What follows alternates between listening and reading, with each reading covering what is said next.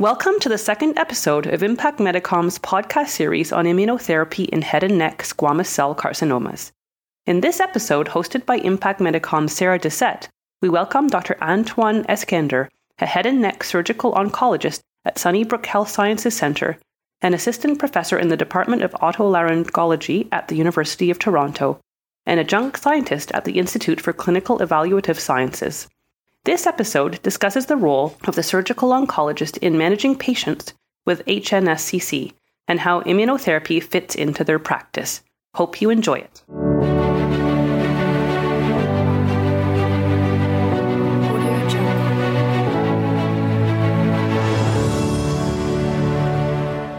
Hello, listeners, and welcome, Tony, to the podcast. Can you start us off by telling us a bit about your work as a surgical oncologist?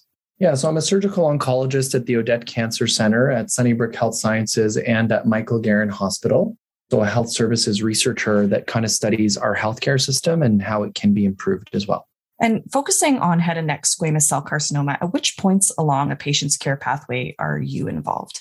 So I'm involved at every step of the pathway, everywhere from diagnosis to initial staging documentation to initial treatment decision-making.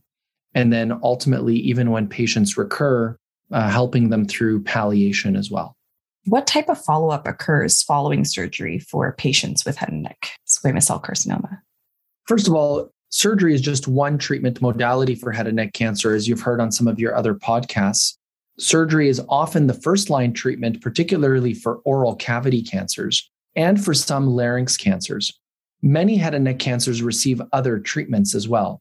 Regardless of what treatment is received, whether it's surgery or radiation or chemotherapy with radiation, head and neck cancer patients are followed up every 3 to 4 months in the first 2 years, and then every 6 months after that until the 5-year mark. And it should be followed by an oncologist, so somebody who's looking to detect if the cancer is coming back or not. The rationale for this follow-up is based on the fact that if a head and neck cancer is to recur, most such recurrences happen within the first 2 years after the completion of treatment. And that's why we monitor people a little bit more closely in those first 2 years.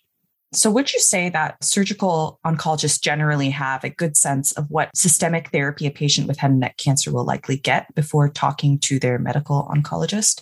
I would say it depends. It depends on the surgeon's relationship with the medical oncologist. It depends with how tight-knit the group may be. I think all of these things depend on conversations and education between the team. And one of the best ways to coordinate that conversation is through something called a multidisciplinary tumor board. Head and neck cancers, particularly in the province of Ontario, are highly regionalized to head and neck cancer designated centers. And all such centers have a very robust tumor board where discussions are to be had about patients. One challenge, though, is getting the patients on the list for discussion, and which patients are considered important for discussion and which ones are a bit more straightforward and maybe don't need discussion. Different tumor boards have different philosophies on that, but I think more discussion is almost always better than less.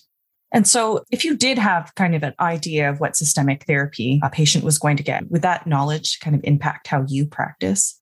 Oh, definitely. Just as a general rule, some chemotherapies are not particularly beneficial in patients over the age of 70. And the most common chemotherapy we use in head and neck cancers is something called cisplatin. Cisplatin is a medication that we've learned over the years can be given either weekly or given every 3 weeks during radiation therapy. And it has very specific criteria of who we should give it to. Let me give you an example of a situation in which knowing whether a patient was going to get the chemotherapy or not might change our decision-making. Patients with intermediate stage larynx cancers, ones that we would stage as T3. Such patients typically benefit from radiation and chemotherapy, but many such patients are over the age of 70. We know that when a patient is over the age of 70 and they have a really bulky T3 larynx cancer, that their chance of cure drops significantly. So if they're over the age of 70 and we can't give them the chemotherapy at the same time as the radiation, then we know they're probably not going to do as well. And we might alter our treatment approach. And sometimes we even would recommend surgery as an upfront treatment. Although this is not, the typical standard of care, but it is something on the menu of things we can offer them. So understanding which patients may qualify for chemotherapy versus not is helpful because it can sometimes even change the original treatment decision-making plan. And we don't always know the answer to that. And it's not just about age. You might have somebody who's in their 60s, but has really bad kidneys and who's diabetic, and then they may not qualify for chemo. And you can have somebody who's 72 or 73, kind of on that cusp, but who's very active and has no medical problems, and we might recommend chemotherapy for them. So it's not exactly clear to the surgeon or the radiation oncologist who qualifies and doesn't qualify upfront. We usually have to send them for an opinion from a medical oncologist to get that information. And are there different factors to consider for patients in the metastatic or recurrent setting? One such important factor is whether they've received chemotherapy in the past or not, because that may determine whether they qualify for other treatments. The other question is, where did the cancer recur? Not all recurrences are treated equal.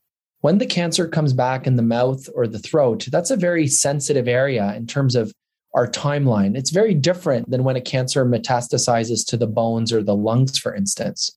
So those factors help us determine what the next treatments might be.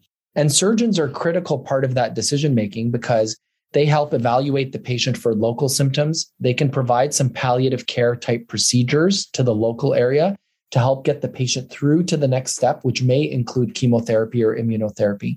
And they're also there to biopsy these lesions that will help us determine response to therapy and also what we're dealing with.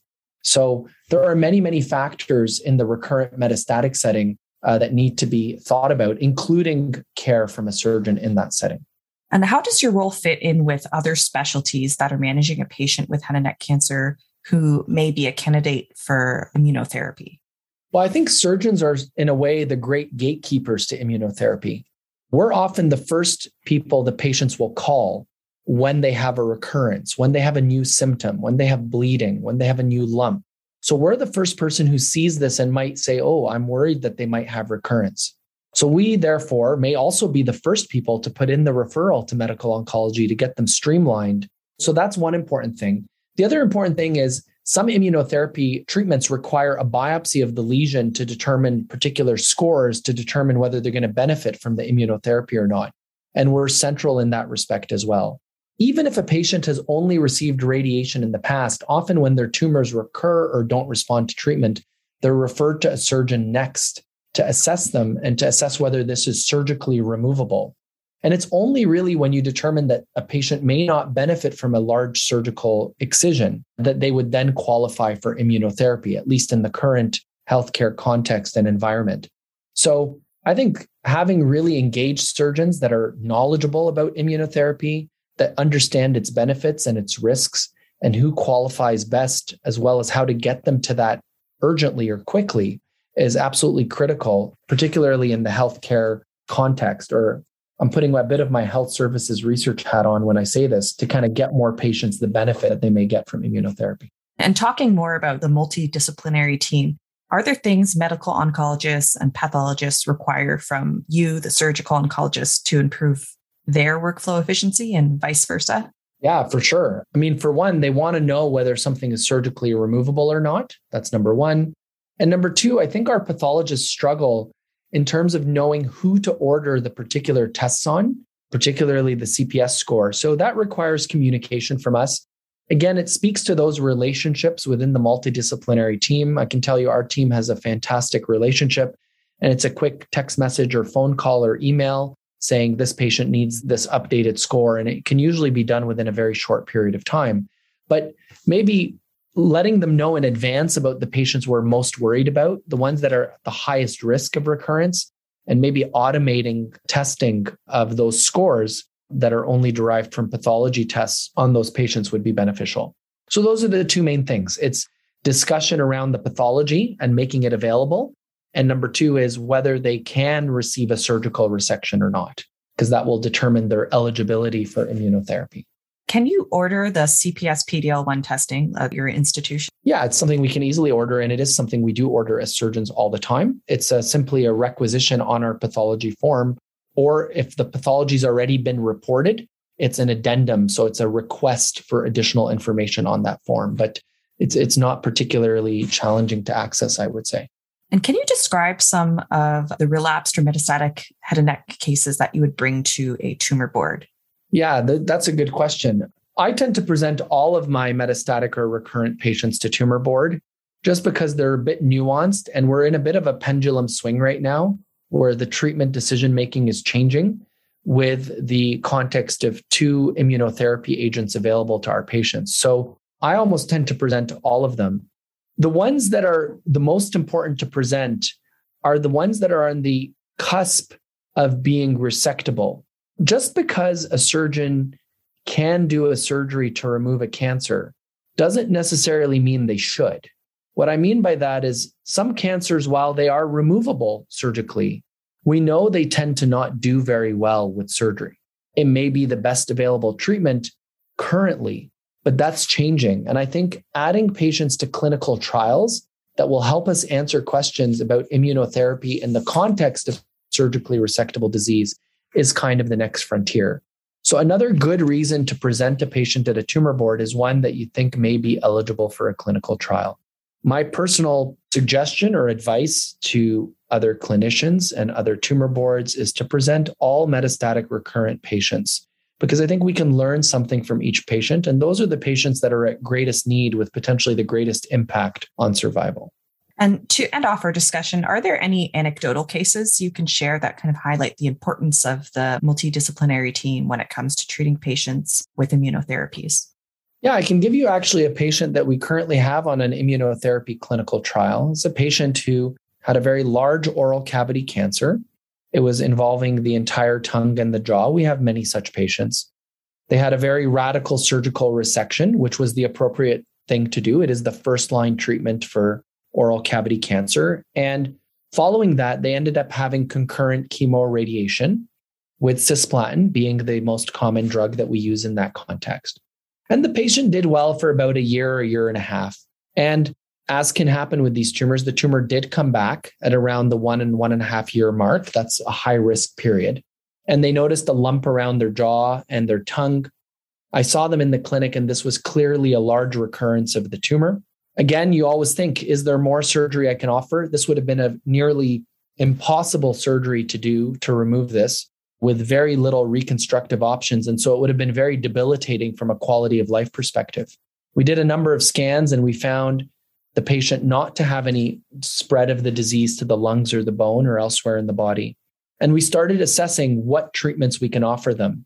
And immunotherapy was probably the best available treatment. The problem is, and this again speaks to the benefit of the multidisciplinary team, the patient ended up having a lot of bleeding from their mouth, from the tumor. And they were scared that going on immunotherapy would make this worse. And so they were concerned and they said, no, maybe I don't want the immunotherapy. Maybe you should just leave me alone. So we worked as a team, surgery, medical oncology, radiation oncology, to come up with a plan. So we locally used some topical treatments to decrease bleeding. We also gave the patient 1 dose of radiation, just 1 sitting of radiation to stop the bleeding and shrink the tumor a little bit so that we could get the patient onto the next step, which was immunotherapy and their clinical trial. So this is an example of a patient that's had surgery, chemotherapy and radiation after surgery, had a period of surveillance and had an unfortunate recurrence, which can happen in some patients, and then needed still some local treatments with radiation and some topical solutions to get them to immunotherapy. And they're still alive to this day, several months on this treatment. And we're hoping that they will be one of the responders to immunotherapy. That's a great example. So that's all we have for today. And I thank you so much for joining us. My pleasure. Thank you for having me on this podcast. Okay, take care.